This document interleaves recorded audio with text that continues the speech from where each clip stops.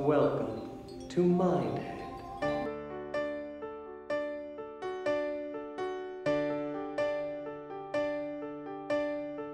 Welcome to Mindhead, and also to episode 29 of I Think I Like This Movie, America's least necessary film criticism podcast. I am Noah Frank. With me, as always, is my co-host, Will Vitka, and this week, our guest is social media maven Zach Seidel, who brings us the 1999 Hollywood send-up comedy Bowfinger, starring Steve Martin, Eddie Murphy, Robert Downey Jr., Heather Graham, Christine Baranski, and Jamie Kennedy. Zach, as the one who brought us this film, let me ask you, did you know Tom Cruise had no idea he was in that vampire movie until 2 years later? Apparently it's true. I should look it up, right? Which will be much easier now than in 1999 to look up. I can just Google, I guess. I'm interested at how much, and we don't have hard answers on these, we have some answers on these, how much of these things actually were based on real things in Hollywood. I definitely read and then was like, oh yeah, that makes sense, that the entire Heather Graham character is like supposed to be Anne Heche, who had an affair with Steve Martin when she was younger and he was older, and then of course famously became a lesbian and dated a famous lesbian in Hollywood. Like the whole thing is like extremely not even couched, basically, that was what that was. I don't know, anything else like that stand out? I actually had no idea that was Anne Heche. Daisy, I believe, was the character's name. Right. Was the source of so many arguments between me and my best friend. We've been best friends literally for, I'm not even joking, like 21, 22 years. And I think that's the hardest we've ever argued on anything in our lives, was about that character and just various things in the movie with that character. So knowing it's based on truth is a little bit interesting. I'll have to tell him. Anne Heche, also from Ohio, just in case there were any doubts. And he definitely just makes that whole thing so much more upsetting. Yeah, I know. Well, I'll get into more other things like that as we get into some of our bits here, because there's some other interesting parallels to truth that I stumbled upon. But before we get too far down the road, Zach, you were the one who brought us this film. Why did you think that you liked this movie, and what was your original experience with it? Do you remember the first time you watched it? Do you remember who you were with? Do you remember, was it in the theater? Is it video? Like what do you remember from your original viewing of it? I literally just remember that I had a VHS of it that I would, so the house I grew up in had this like huge basement.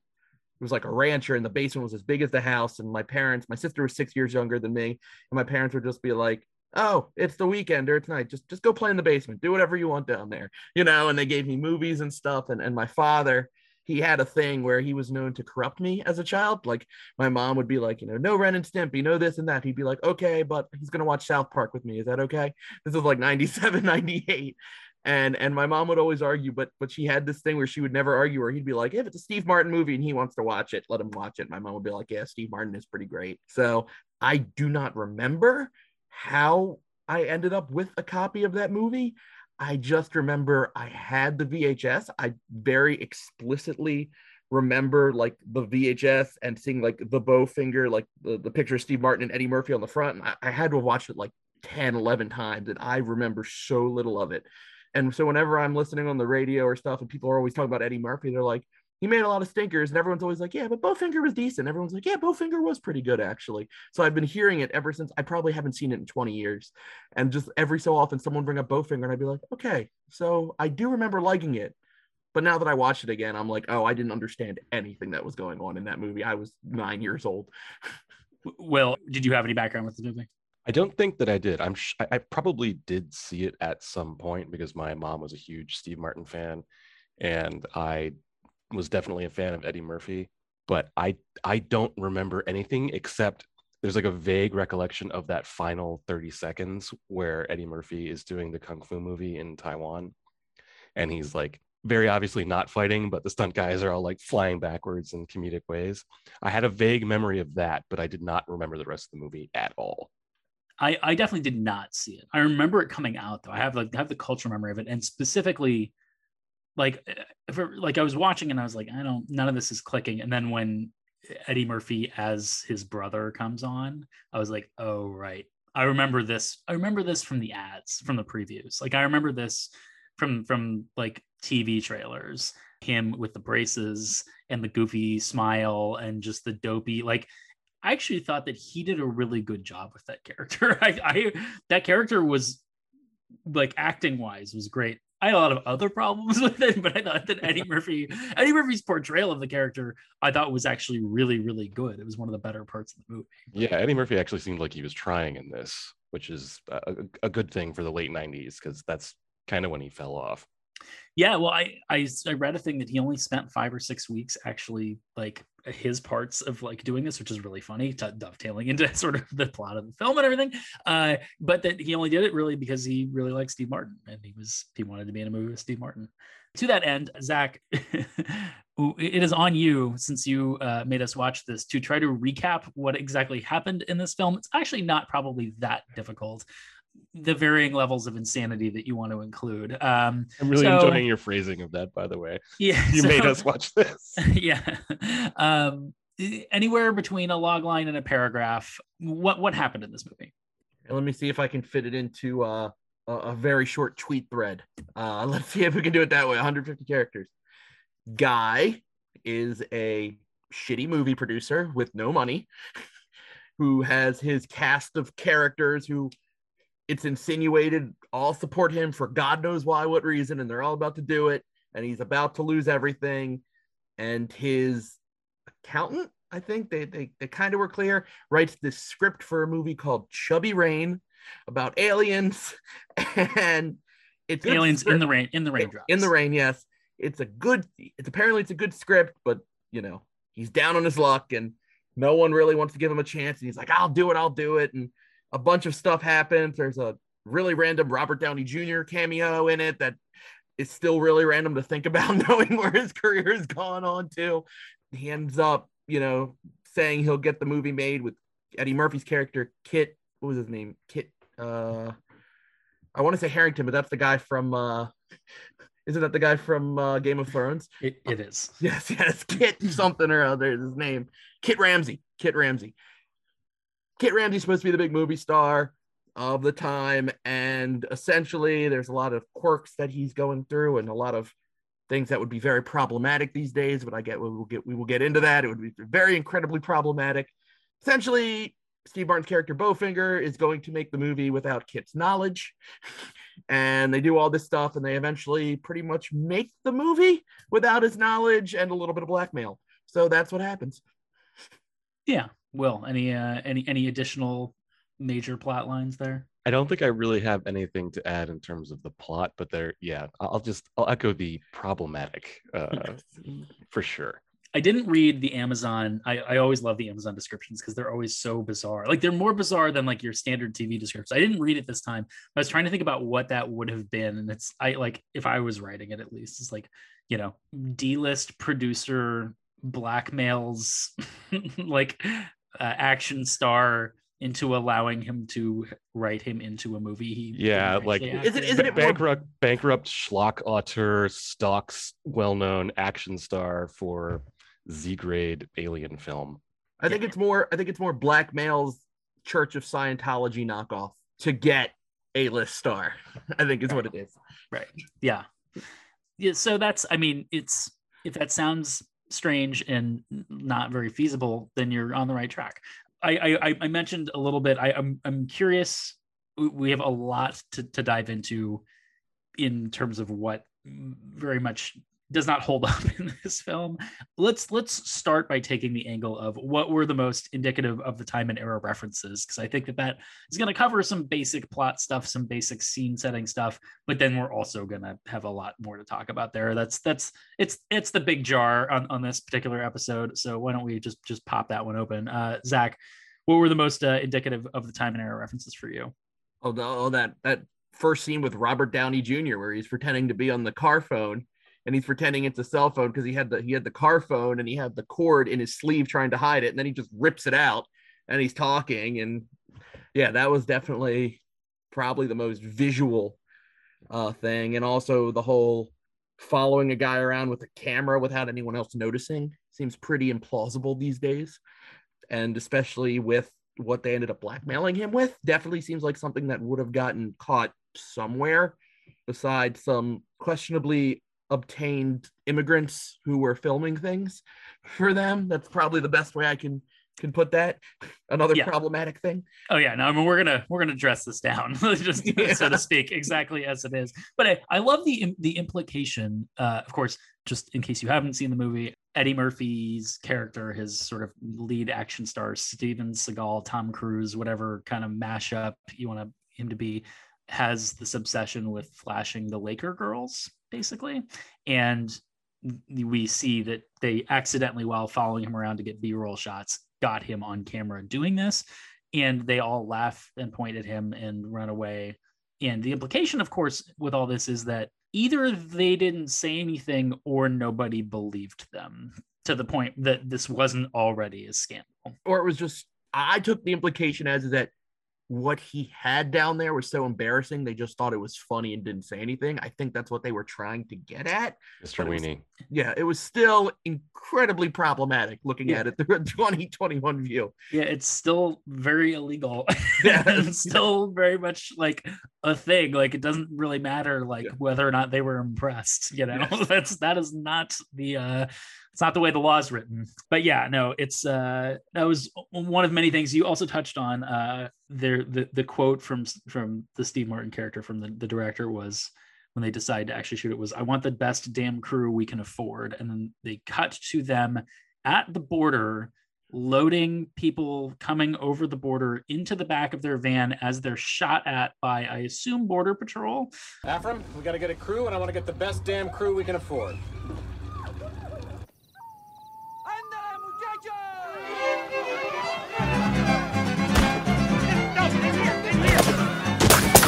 Really, really interesting decision there, Steve, for comedy in 1999. I read in my research that that was an ad-libbed Eddie Murphy line when he's talking about what it would take for him to win an Oscar, where he said, "Find me a script with an R-word slave, then I'll get the Oscar." That was just him riffing, which you kind of understand a little more for a stand-up comedian to have said that, but at the same time, like, come on, man. What are we doing here? White boys get all the Oscars. It's a fact. You know that, but look. Did I get a nomination?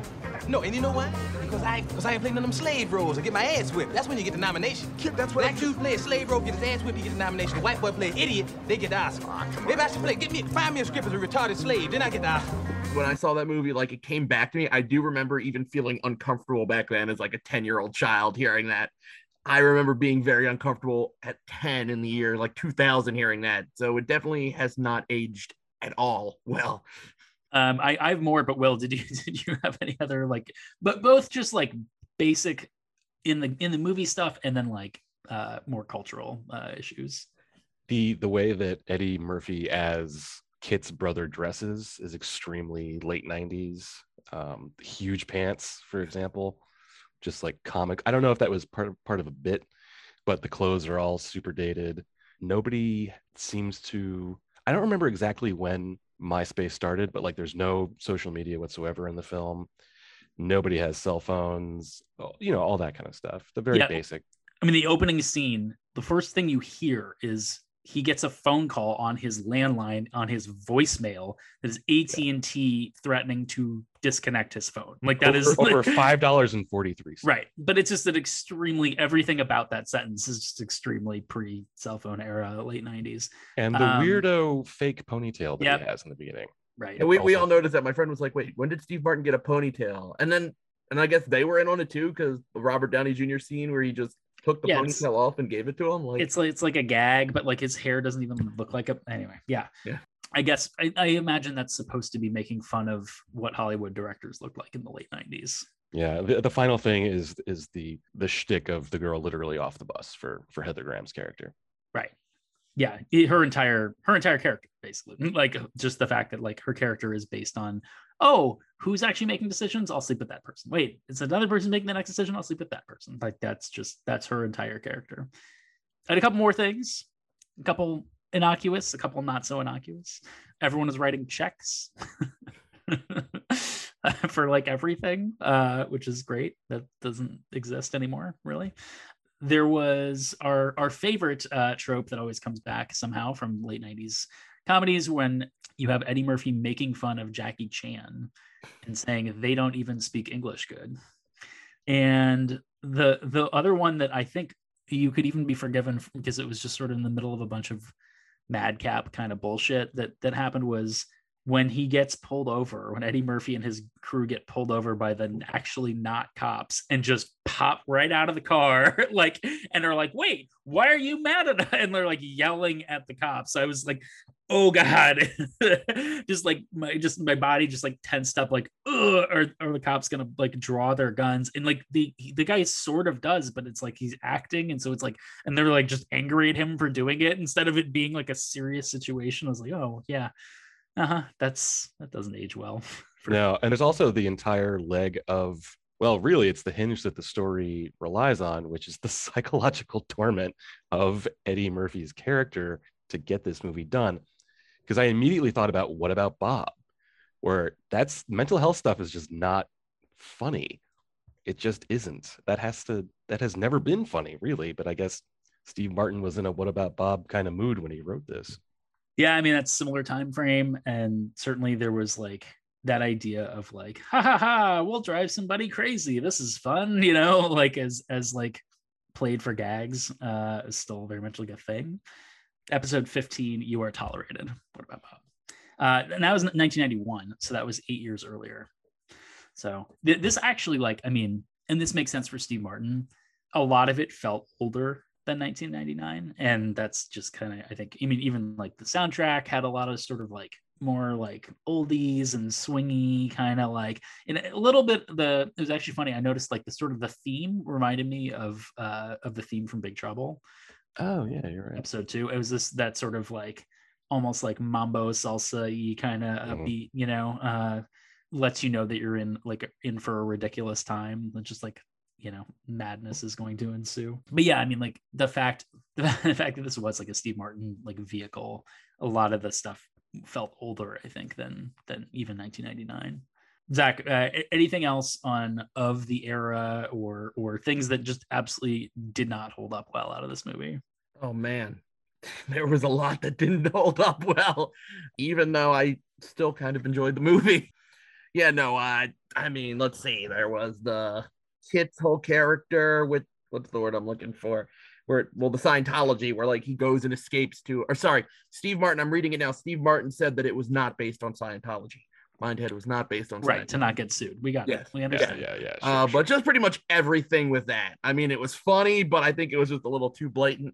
I mean, that of anything that held up okay. I didn't mind that. That's still like a thing, and you know, it was obviously meant to be over the top, but at the same time, like with the stuff that we've learned in the last 20 some odd years, I don't know.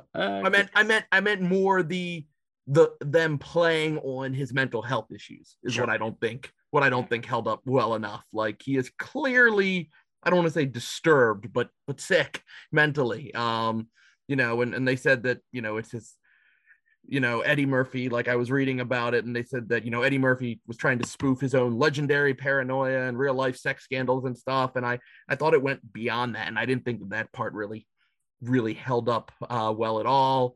Also, when Daisy gets off the bus and she's like, is this where I go to be a star? Like anyone watching these days would be like, already have like 4 things ready on Google Maps, knowing where to go, would already have like probably like DM'd people on Instagram or Twitter, like, hey, where do I go for this? And stuff like that. And yeah, also and you wouldn't show up if you didn't have a reel on something. You, like if you weren't somewhat famous in some venue, like you wouldn't just show up, you know. It's like, and also the whole thing about them having like the film, and that's how the guy from the security guard who happens to be a mind head or whatever it's called reader, finding it. It's like, no, everything would be digital these days. They would have kept that under lock and key. So I mean, that stuff didn't really hold up well per se. And also apparently security at Mindhead is very lax based on that garage scene.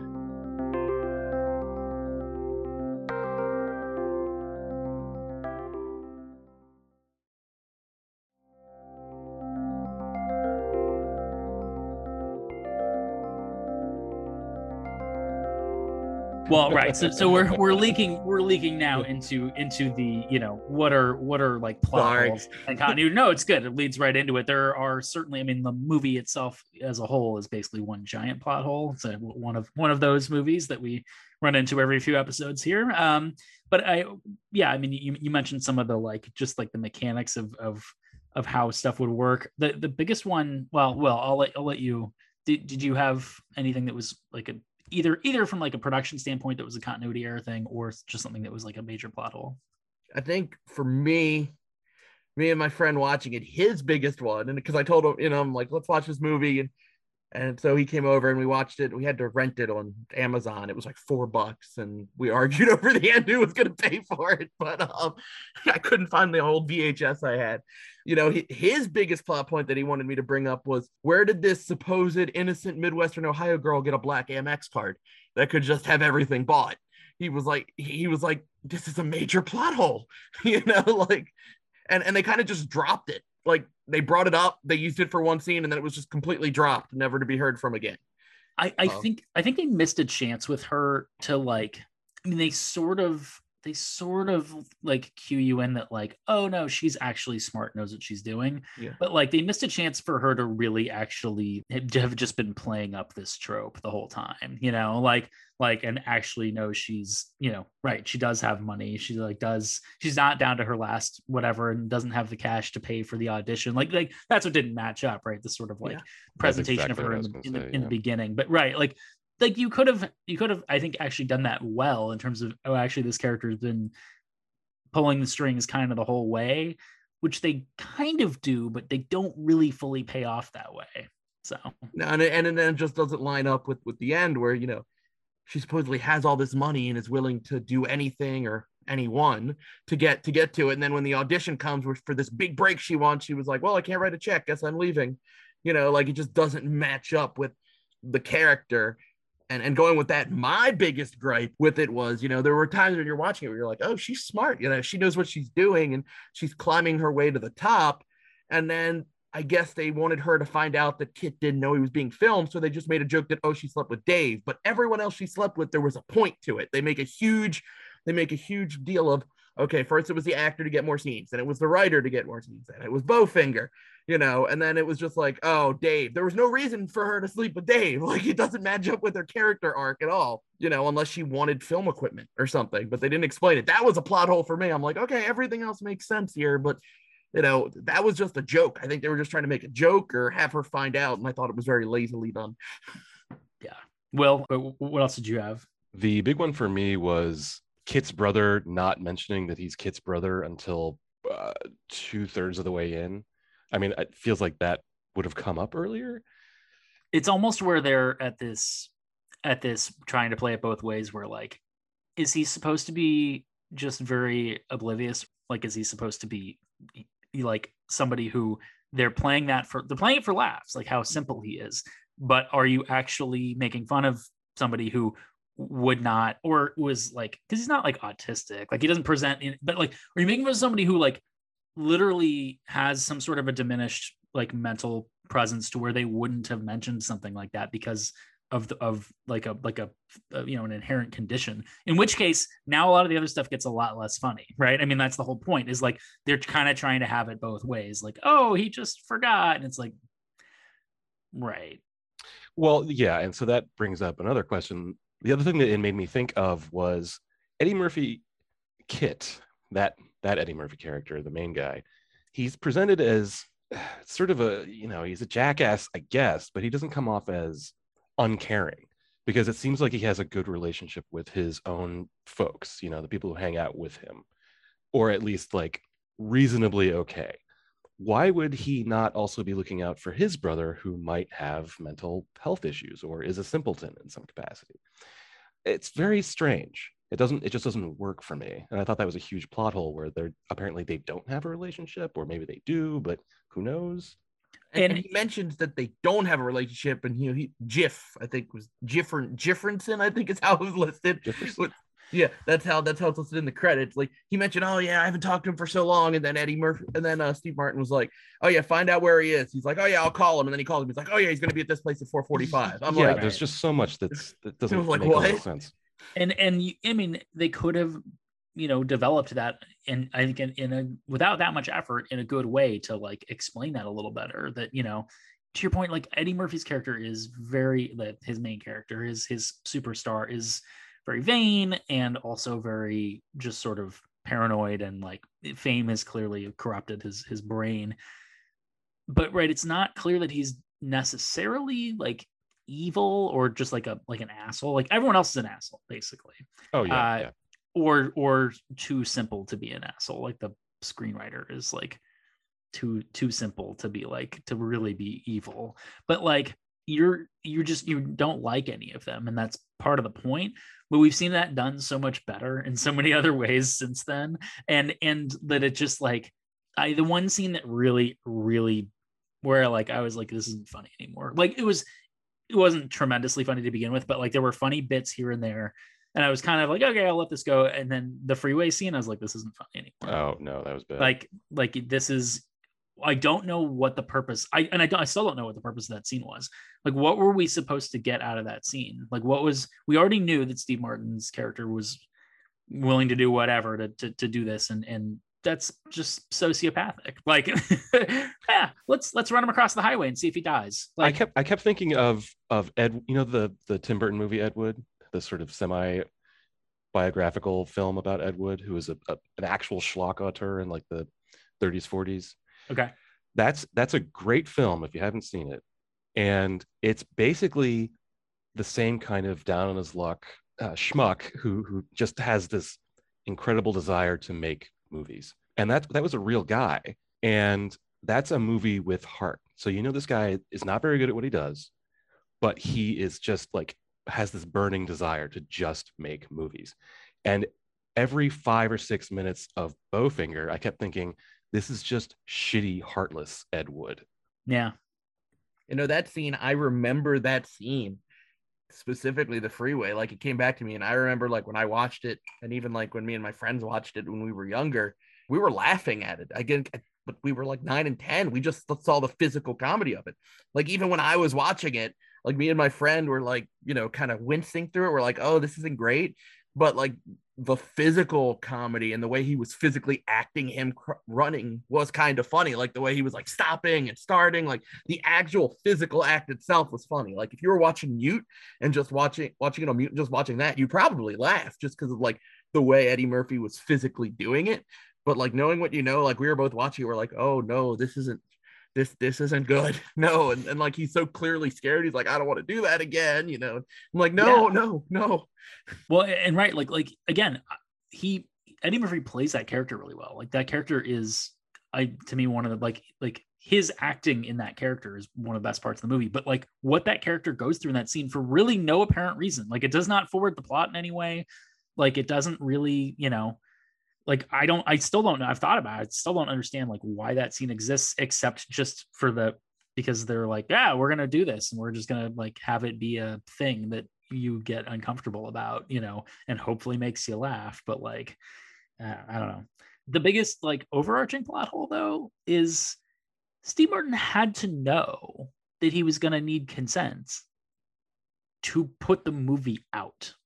Like at some point between when he conceived of this idea and when they were going to release it, he had to know that he was going to need consent. So instead of them happenstancing their way into finding this footage, like make him diabolical about it from the beginning, that he's searching out. Maybe he knows that he has a proclivity for Laker girls. Maybe he knows that there's like a whole, you know what I mean? Like have him be like, no, it's okay. It's all right. Because he knows that he's going to be able to blackmail him at the end. Like, yeah, it's not like tabloids didn't exist. Yeah. Like just lay hints out there where he sees, you know, and like you could have made it so that he had a plan that actually maybe even if it took a lot of things going right could work. He didn't have a plan past that point. Like he just like stumbles into the end of it. And I'm just like, no, that's even all the crazy shit that you were going to do, you still were going to hit this roadblock that was, you had nothing to get past it. Like you were not going to be able to make your movie. We're not going to be able to put it out. So like, yeah, actually that would have been a great excuse for that weirdo Robert Downey Jr. cameo. You could have had Robert Downey, who had his own legal troubles, drop a line, say like, did you see what they said about Kit in the New York Post today? There you go. There's a tongue-in-cheek sort of tabloidy reference about personal problems that maybe Kit was having that Robert Downey is aware of, and maybe they can get him on the cheap. Like introduce that earlier. Yeah, something to where that's why he's his mark, not just he's a famous. Like I don't know. There's no hook there to pay that off. It's just it just all happens to work out in the end. It isn't that great for everybody, you know.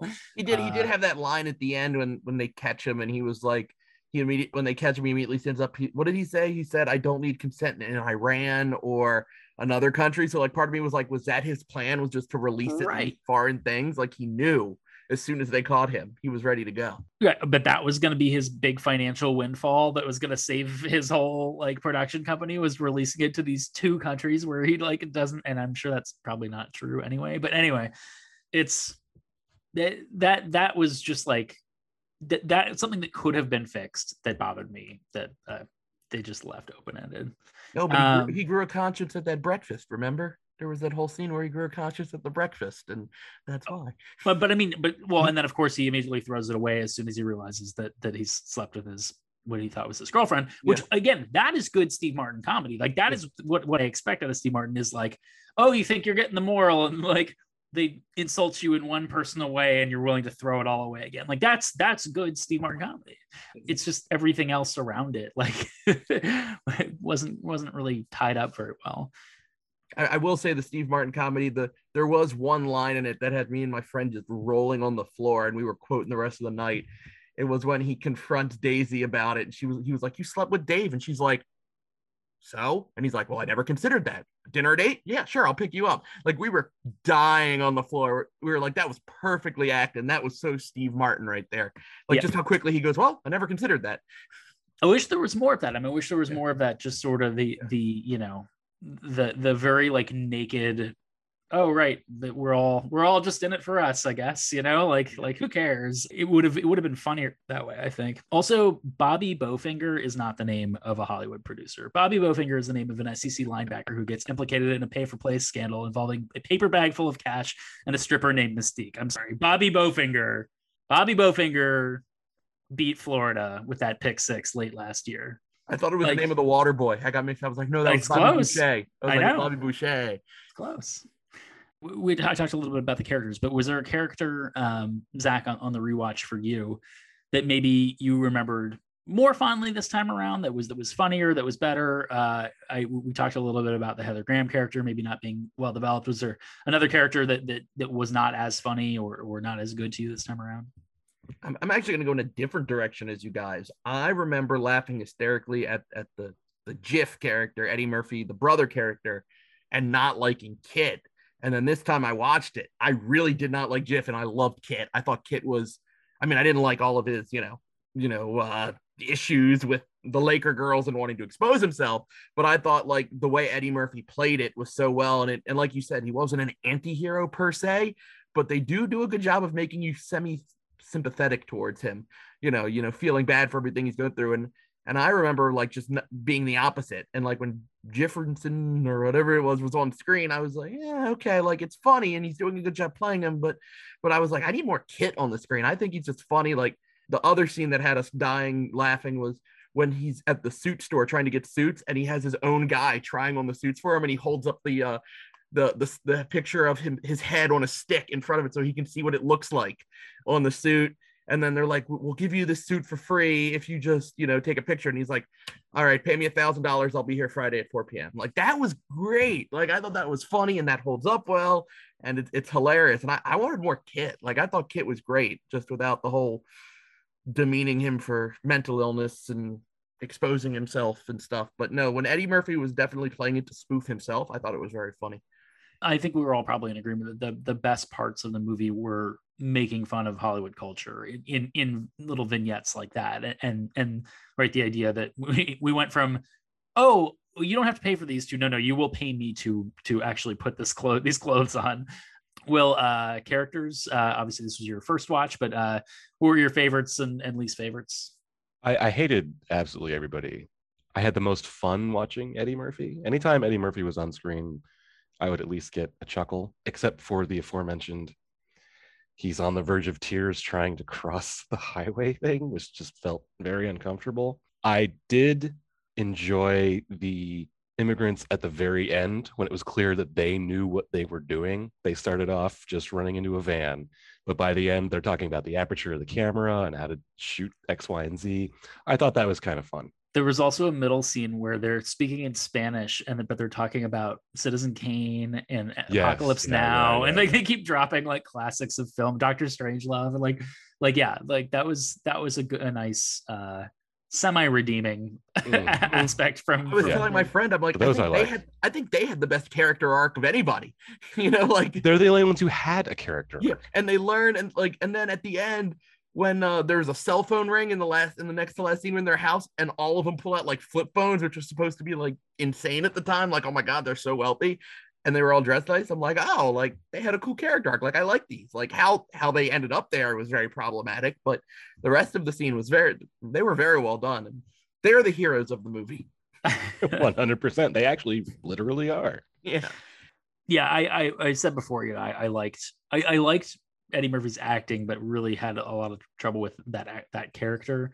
I enjoyed our head of Mindhead. I thought for a supporting role, like delivered those lines that when you read them on your own, delivered them with a gravitas that you like don't realize how ridiculous they are. Like, I know you want to show it to the Laker girls, but you must never show it to the Laker girls. And what is it we don't do under any circumstances? Oh, man. What is it? Look, I have to show it to the Laker girls. You cannot show it to the Laker girls. Keep Mr. Weenie in the pants. Always in the pants. I know you want to show it to the Laker girls, but you must never show it to the Laker girls. But in this very deep, complex, like luxurious accent to where that's Terrence Stamp, I think, who is generally. Yeah, Terrence Stamp. My friend, we had to stop the movie because every time he came on the screen, my friend's like, I've seen this dude. I have seen this dude. And after like the third time he was on screen, we had to stop the movie. I had to go to his filmography, and I was reading down. And he was like, no, I was like, he was General Zod in Superman. He was like, that's it, Zod. Like that's it right there. Yeah, he lent a gravitas to ridiculous lines, which is a thing that I appreciate in most comedies, is when you have somebody who really like shouldn't be in the comedy delivering the comedy lines, whether it's like a Werner Herzog or whether it's just like somebody that has this like presence where you're like, why is this person saying these lines? I enjoyed that. There were a couple other just like good lines that were snuck in. I feel like early in the movie, there were some good one-offs. There was we're trying to make a movie here, not a film. It's too much for the audience to have to think about. They have to know that the guy's name is Cliff, and that he's on the cliff, and that the cliff and the cliff is the same. It's too cerebral. We're trying to make a movie here, not a film. Just about like the whole project. I was curious, who did you guys think that Eddie Murphy's star was supposed to be? This was late 90s. So we're like like wrestlers as action star, or I guess we're between eras of wrestlers, because there's of course another Arnold drop, as we have like every 5 movies on this podcast, but like he wasn't supposed to be like a wrestler. Like there was no suggestion that he was supposed to be this sort of like background in physical sports or anything, but he was this action star. Who did you think that they were trying to sort of portray in 1999? I read that Steve Martin originally wrote it for Keanu Reeves. So I don't know. I just want to assume that it was supposed to be Tom Cruise. Just everything else lines up with it being Tom Cruise when you think about it, but it wouldn't shock me if you say other. And now I'm trying to imagine Keanu Reeves in it. It definitely was. They ended up definitely changing it for Eddie Murphy, especially the GIF character. But yeah, just reading that it was written for Keanu Reeves made me think, oh, this was supposed to be Tom Cruise. Yeah, that's what I thought. I don't know. Thoughts, Will? I was also going to say Tom Cruise. It really did seem to line up with that. I could see this being, given the levels of ego, I could also see it being, there's any number of guys that they name drop that this could theoretically have been about or based on. I could see Stallone being that guy, where he's just like rampant ego, a little bit maybe past his prime, but still a rampant ego. Obviously the Scientology stuff, it makes the tie to Cruise very obvious. I almost felt like a Cruise, like Steven Seagal hybrid to me, like in terms of the schlock that he's appearing in. Like, I think the name that was on the billboard when they're sort of driving around town initially, and you see the billboard in the background, was something very Seagal-esque. It was like eternal something, and it just the big like diagonal impact block letters, and it looked like one of those movies. So we're not even like an A-list action budget movie like that Tom Cruise would be in. It's like one of those like, right, we're like a direct-to-video Van Damme vehicle or something. I'd say what the studio pumps out in February, and they're like, we have a hard cap on this. Like, you're gonna have to do your own stunts. it's one of these. But yeah. All right, I talked a little bit about the soundtrack. Anything else stand out about the soundtrack to you, Zach, in terms of either the sound of the movie itself or the music within it? I thought the soundtrack was good. Like, I thought it matched everything with the movie, to be honest. And I like the way they worked some of the music, especially the opening scene. I thought it worked really well. Now, I'm too young to know all those songs off the top of my head. But my friend and I were watching it, and we both just kept saying, like, music, none of the music choices seemed out of place. They all seemed to work pretty well. Yeah, I mean, I mentioned it wasn't super contemporary. A lot of the stuff definitely was a little older. The theme, the same way that it worked in Big Trouble, I think, kind of this, that it's going to be a little ridiculous. It lends itself to that. I don't know. Anything stand out to you, Will? I really enjoyed hearing Secret Agent Man at the very end during the I guess the offshoot for GIF, where he's doing kind of goofy not kung fu stuff in Thailand. But I have to say, one of the reasons I enjoyed hearing that is because it was a favorite song of mine when I was a little kid. And for the longest time, I thought it was Secret Asian Man.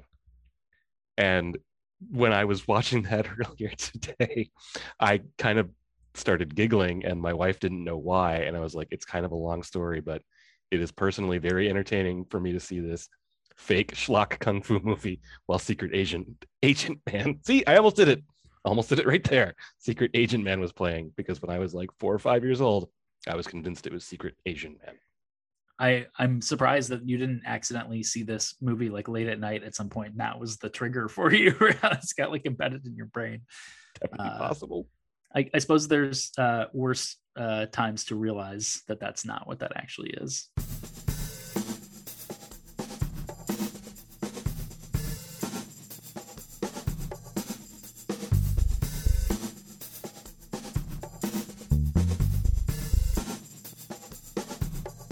All right, so it's been 22 years since this movie came out.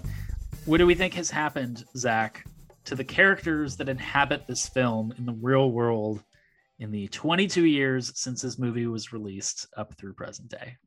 I want to give this one a shot. I'm convinced Daisy is a big time movie producer. Like, it just seems to be the arc. Like, I'm just convinced that she helps run Hollywood.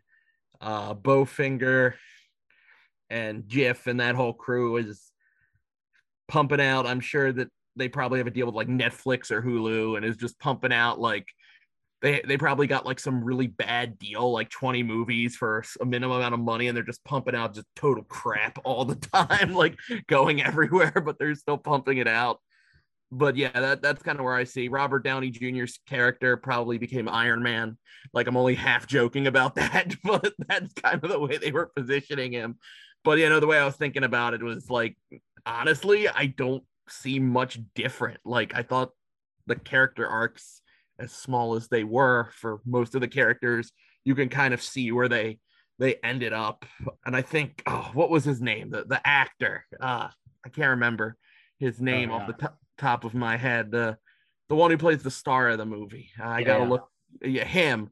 I think in real life he ended up being in a lot of like Hallmark movies, and I just think that that's him. Like Slater, that was his name. Like, I just think that he ends up just in a bunch of Hallmark movies, becoming like a Hallmark movie Hall of Famer type guy, just in everything. It just seems to set his role. I think they all become successful just in more typical ways. Bowfinger is desperately like a whole movie probably is like him fighting between trying to get like Hulu and Amazon to buy his rights or something like that. Like, it just seems like that is what would happen.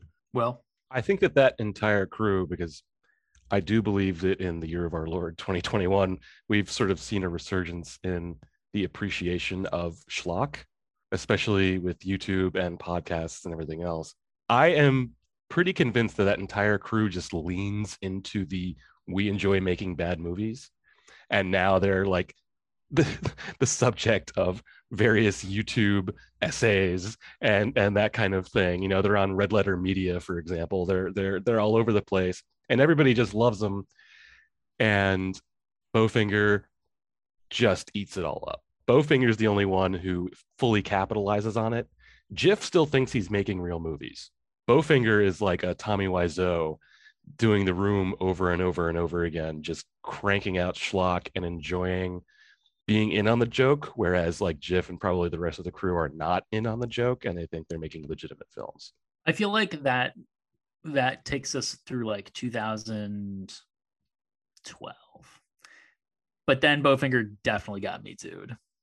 But Bowfinger is yeah. It is no longer working. He has been disavowed by his fellow members of this troupe. Also, I think that our star, as he suffered more kind of being in the public eye, retreated a little bit, became more reclusive, allowing his younger brother to fill a little bit of a void and play off of that, as many younger brothers of stars, I don't know, like Charlie Murphy did in the years that followed this film, or like any Belushi or any sort of major actor's younger brother is able to paddle off of that a little bit, and is actually at this point more famous than the older brother. Heather Graham, I'm sure, did just fine for herself, whatever she's doing. Other people work for her now. and don't forget the video crew is definitely like world famous cinematographers now, like multiple award, Oscars, everything, like the most famous ones. Right. Yes. Now shooting artsy films, probably. Oh, I didn't get to Gaucho Watch, but I have a fun little two-pronged Gaucho Watch the bit on the podcast where I try to find a tie between the film that we've watched and my alma mater, the University of California, Santa Barbara. I was trying to remember because I remember something about Jamie Kennedy doing something there, and I was looking around. I couldn't figure it out, but I did find that there's a firefighter named James Kennedy who lives in Santa Barbara. And secondarily, I found that Steve Martin, a few years ago, 2015, sold one of his homes in Santa Barbara, which is not the only home that he has sold in the last few years, which maybe suggests, especially when you take into consideration Only Murder in the Building, it's his other character. It's the Martin Short character, but Steve Martin wrote that. He was a producer on that. And that character is a going broke producer. Maybe Steve Martin's having some money troubles. Maybe this isn't so far off now, 22 years later, that he's having to liquidate some assets to get by. I don't know. Anyway, interesting find on this week's Gaucho Watch. You guys have any other news, little bits, little notes to tie this whole thing up before we get to the last questions? I feel like the gotcha suckers line at the end would have become one of the greatest memes in history. Like if it was this day, like it would just be a GIF or something people would play all the time, and it would be played at sporting events at the end. I feel like we really as a society blew it by having this movie in 1999 just for that one scene where I feel like when they showed it in the movie, he was like, the camera was like above him and he had a shirt half ripped off and it was like raining and he was like, gotcha. Like that really would have done well these days. Definitely would have been a memeable moment. Well, I'm baffled by the audience reaction to the movie in the closing scene, because there's no way that they didn't know it was garbage. Yeah, it would have been funnier if it showed all those, like, because every time there was something that involved each of the characters, you could see like, oh, it's like the cinematography, and then like he's all like happy, and if they just kept doing those shots, and then the lights come on, and it's just they're the only ones left in the seats. Like that would have been a great finish to that, but I guess that doesn't fit into the like that it was successful. Well, again, to draw another parallel, the Tim Burton Ed Wood movie ends with the showing of Plan 9 from Outer Space, which is arguably the most famous bad movie ever made. And they do that exact same thing. They do close-ups of the characters and the actors as their scenes are coming up. But Ed Wood ends with the entire audience laughing at the movie. And Ed like runs out of the theater with his girlfriend, and they decide to elope because it's like, fuck this. We made our movie. Nobody needs to like it. we are what we are, and that's like your sort of quasi uplifting ending. In this, it's just like, come on. They would have been funnier. That would have like gotten what they deserved, if after all that, then everybody just like walked out on it and they were broke again. Like at least there would have been some sort of, kind of payoff and catharsis for like, oh, right, the assholes, like I guess they got what they wanted, but they weren't any better off for it. I thought they were just trying to say that people in Hollywood will literally eat up anything. Like, because I thought what they showed was so bad, and like everybody was like applauding. I'm like, this has to be a message of some point. Like, it would have made too much sense with the happy music they were playing, where they're all seeing their dreams and stuff, and then everyone walking out. I was waiting for the next comedy beat. Yeah, I couldn't fucking believe it that's how they ended it. Yeah, happy to see John Cho just show up randomly for like a scene and a half. nice early career bit role for him. My friend was like, Harold. I was like, yeah. He was very excited. He was like, everybody's in this movie. Yeah, surprisingly, the only of the three main characters from that film who turned out to be straight was the sort of wimpy, kind of didn't really have his mojo together guy. Not a development I saw coming in 2021. All right, so knowing what we know, obviously there are many components of this that would be changed if it was going to be remade. But do you think that this movie could get made again today, Zach? I do, with many changes. I thought Kit is definitely a character that could get played if they changed multiple of his aspects, got rid of the mental illness, kind of made it more of an inflated ego, lean more into the science or mind head. Sorry, don't want to get sued. Mind head angle. I think if they just kind of played it off as like they're filming these scenes and he's just genuinely confused instead of like terror and paranoid, I think it could work. I also thought it would be easier these days with like cell phones. Like you could definitely film a movie. Like I have no doubt you could film a movie with a really nice iPhone or at least something like that. At least that's what Apple wants us to believe. And they definitely would, have an easier time finding where he was at all times. And they'd probably have an easier time getting auditions. And they could probably feed his ego, by people being like, why are these people following this guy around? I think it's something that could definitely be made, but the characters you could have similar characters, but their inspirations and how they act would definitely have to change. I think Daisy would have to be a little bit different. Bowfinger would definitely have to be a lot different. But Kit, not too much. Well, I don't, because I think the only thing that you can salvage from this would be the idea of some scrappy underdogs getting together to make a movie. The idea of making a movie that the main character of the movie doesn't. Well, this is what I was going to say though. Is like by the point at which you've extended so much effort, you could just get a deep fake program on your phone and just slap that guy's face onto another character. Like, I just don't see this getting remade. It doesn't really make a lot of sense considering the effort that would have to go into it.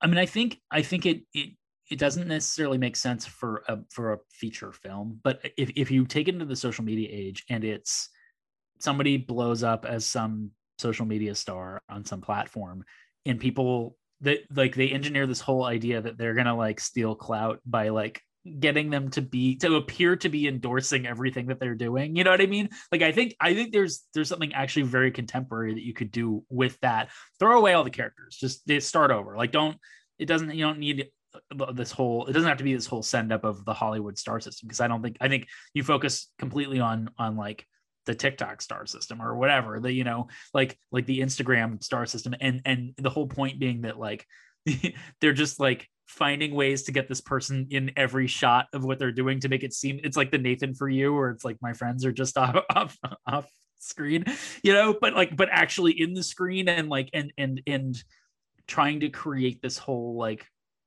thinking about it enough in advance to where the person is co-opted into everything, and then they can't just be like, I don't know these people, because they've like done their homework, to where instead of it just being a bunch of idiots, it's like someone really manipulative but that like hasn't figured out. and is like ruining their life that way by just completely co-opting their fame. Like I think there's an interesting potential script there. I agree with you, but that's like a totally different movie. Yeah, I mean it's the same base idea of like we are going to make someone else the star of a movie that they don't know is happening, like, and they're going to be our star. Like we're going to use their fame to propel ourselves to greater things. Yes, the mashup of Bowfinger and the Truman Show that we've all been waiting for, set in 2021 with TikTok stars. Yeah, that's kind of Ingrid Goes West. I don't know if you've seen Ingrid Goes West. Yeah, it's true. Similar I kind of thing. Yeah. It's a great movie. It's yeah, very close to what you were just talking about, actually. Yeah. But yeah, well, that brings us to the final question, the all important question, the reason that this podcast exists, Zach. We must ask you, do you still like this movie? I didn't hate it. I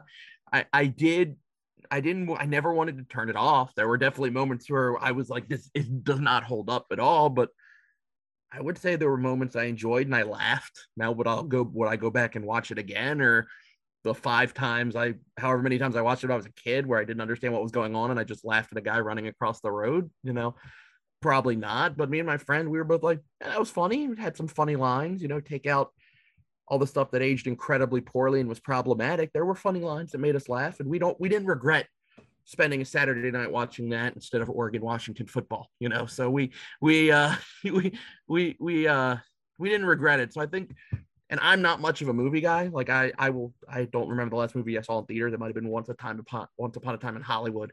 But I'm more of a comedy guy. And so to get me to watch a movie and then not be angry that I wasted that much time on it, I think it makes it decent.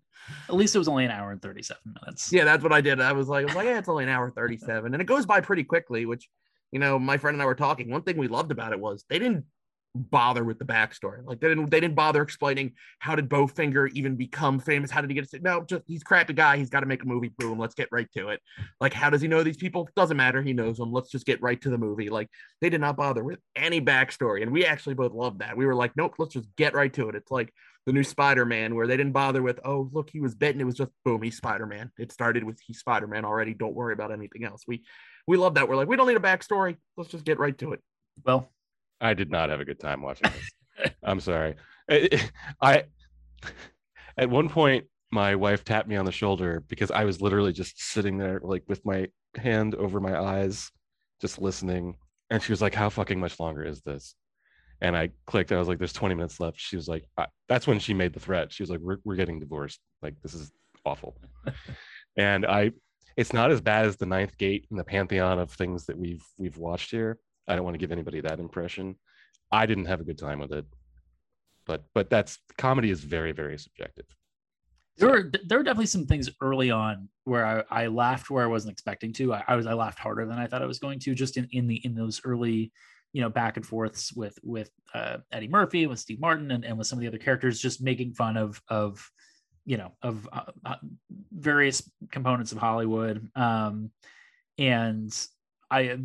the fact that it was called Mindhead, I think, is really funny too. That's just like it's so dumb that it works, And everyone wearing the pyramid head, just the physical comedy of that just made me laugh every time they appeared on screen. Was legitimately good. That was some of that stuff for sure. Yeah, and so like I was early on in the movie, I was like, okay, and then there were some really rough parts in the middle, and I definitely. Like the one thing I want from a comedy is to like not have to think too hard and to like be able to just enjoy what's going on and not fall off that train. Like have enough momentum, if it's especially a short movie, that it's going to get you to the finish line without, just coming to a halt. And I always think about Anchorman. Like the first half of Anchorman is legitimately one of the funniest comedies of like a generation, and the second half of Anchorman is fucking dog shit. It's so bad, and it's just crazy because it's like I don't ever want to watch Anchorman again or I don't want to watch anything past like minute 50 or whatever, because I'm just like it works, and then you're just like, what is happening anymore? And like this movie wasn't like a whole like veer off track. It just hit the emergency brake a couple times right in the middle. It was really hard to get momentum back again after that. And so I did not enjoy the things that maybe would have been funny or funnier, like down the stretch, as I did like some stuff early on when we hadn't had those issues. But Yeah, I'm not gonna watch it again, never. But That's what I said. I'm not watching it again, but I didn't hate that I was watching it. And I wasn't going, how much time is left? I was Right. just like, oh, and I wasn't like, I hope there's more. I was like, this is fine. right, Like, this is fine. and we're done. Yes. I was like, we're done. Cool. Good. Not going to watch it again, but not angry I watched it. Right. Zach, do you have anything that you would like to promote? Anything you'd like to talk about before we get out of here? No, not really. I'm just happy to do this and not be talking about some social media stuff like I normally am on podcasts. It was nice to be able to talk about this, and it brought me back some good memories of my childhood. Remember watching that and really starting to understand why my mom always yelled, "Man, your father corrupted you." So now I'm really starting to understand that with this movie. So yeah. Well, glad to unearth the skeletons of your childhood. And speaking of social media, make sure you are following us on Twitter and on Instagram at Like This Movie. We'll be back here next week with another new guest and another episode. So we will see you then.